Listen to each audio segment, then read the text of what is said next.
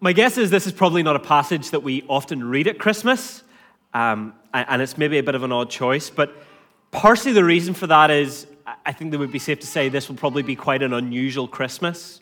This will be a Christmas that is probably unlike any other Christmas we've had before. If you're like us, you've had that conversation of who's bubbling with who this Christmas.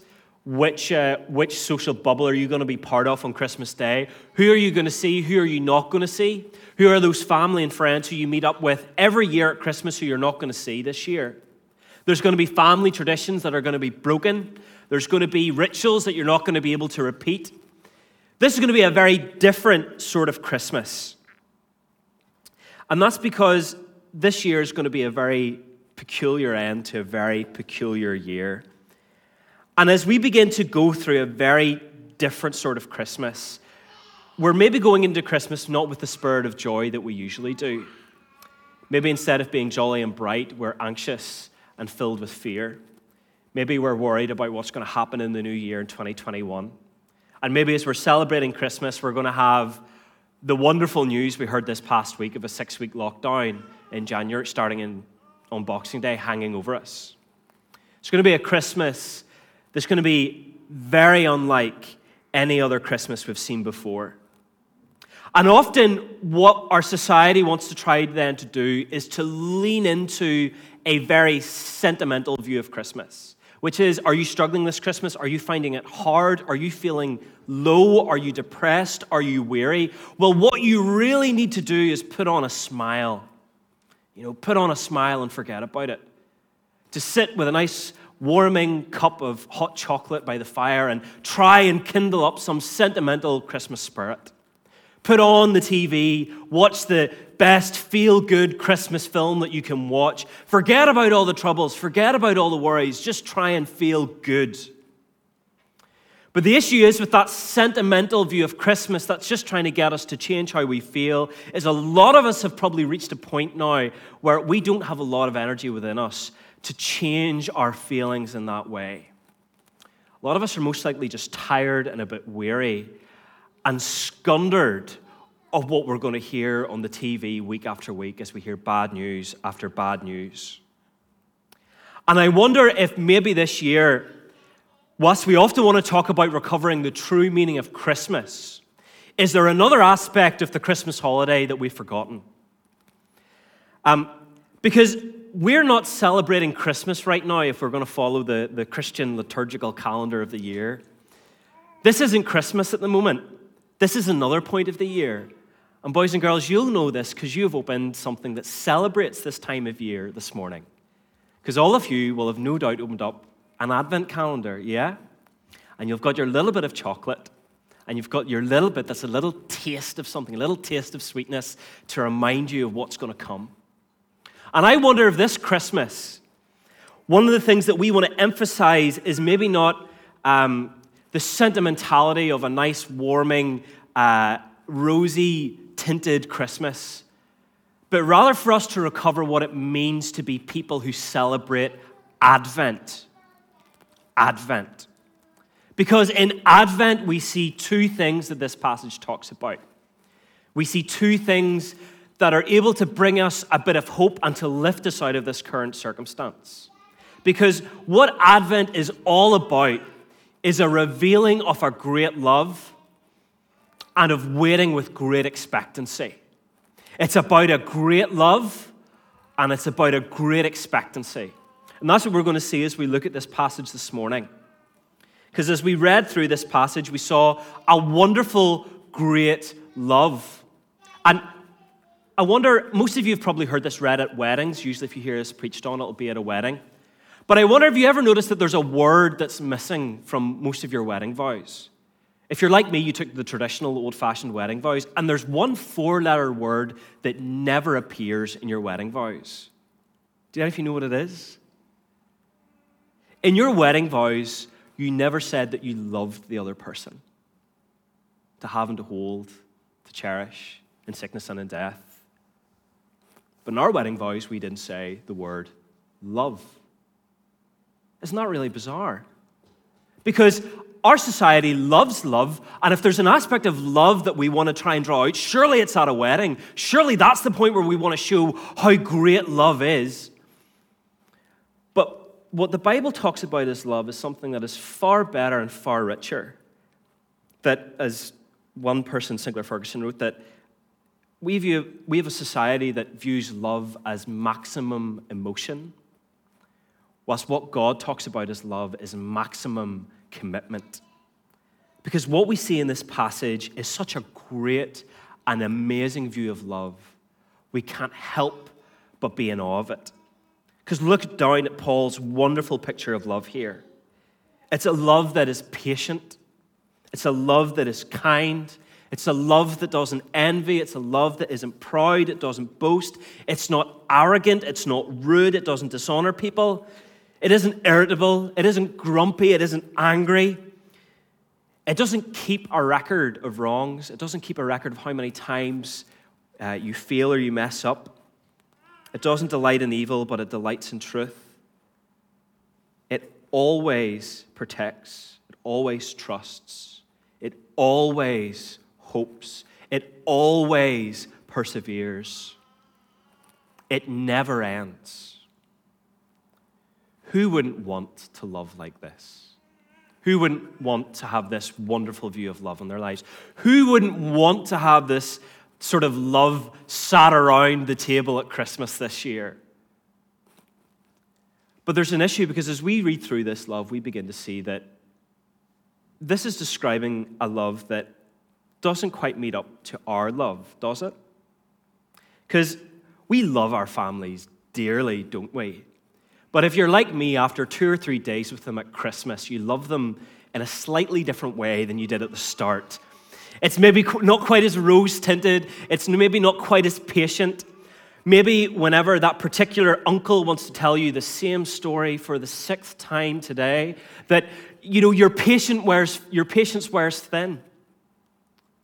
Or maybe whenever that particular member of your family gets up and they go into the kitchen, and as they're coming out, they knock everything over as they did last year and the year before and the year before. And you're like, why do you always do this? We see how our love pales in comparison to this love. And yet, notice how Paul says that this love always hopes. Love always hopes. It always perseveres. And it has no end or no limit. That it never fails. But our love can be impatient, can fail, can run out of hope, can have an end. So what Paul's driving at here is that the way in which you know love is either not love at all, or it is a love that is so distant from this sort of love that it doesn't even pale in comparison. Because the love that Paul's talking about is a love that is far beyond our grasp of being expressed. Because this is a love that is perfect in every way. This is a love that we can only find in God. And how does God show his love for us? John 3:16, for God so loved the world that he gave his one and only Son. That's what we celebrate this time of year. We celebrate a God who loves. And the way he shows his love is he sent his Son. Not in clouds of glory, not coming in as a triumphant king, but as a child in a manger. That on that night, 2,000 years ago, in Bethlehem, an obscure small town in a small country that was overruled by another nation, the hope of every person who has ever lived on the face of this earth was cradled amongst straw. We have a God who was willing to send his Son into that sort of a world to show what perfect love looks like and what love can mean in all of its fullness. And our love will never, no matter how hard we try, reach that sort of love.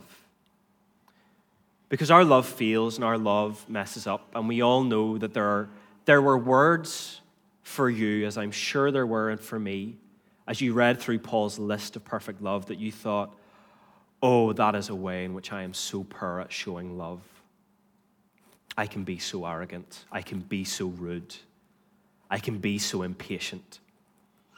And we can be so distraught if we come away from this passage thinking that the love that is being talked about here is anything other than the perfect love of God. And God's love for you is unlike any other love in a relationship you have ever encountered. Because the sort of love that you experience in a relationship is often a give and take. You know, I love you if you love me back. I'll buy you a present if you're buying me. You have that awful moment this time of year when somebody buys you a present and you haven't got them anything back in return because you almost think, oh, they're going to think I don't love them. But our God doesn't love like that. He doesn't love needing love back. He doesn't love needing something back. But God's love flows from an eternal life of perfection and bliss. Imagine being filled with such love and bliss that it cannot help but flow out of you. Because that's the sort of love that's talked about here. A love greater than anything else. And a love that is greater than sentimentalism because it shows itself in a very real and concrete way in that God sends his Son. It's wrapped up in that wonderful old Christmas carol. Love came down at Christmas. Love all lovely. Love divine. And that's what we celebrate this time of year. Love coming down and being flesh and then being in our midst. Because at Christmas and at Advent, we celebrate the fact that love has a name, and it's Jesus.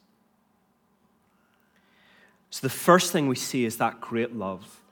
But the second thing we see is that Advent looks forward with a great expectancy. You know, as you've woken up each morning, boys and girls, no doubt what you've done is you've opened the door, you've got your wee chocolate, and you've thought, I can't wait for the next morning.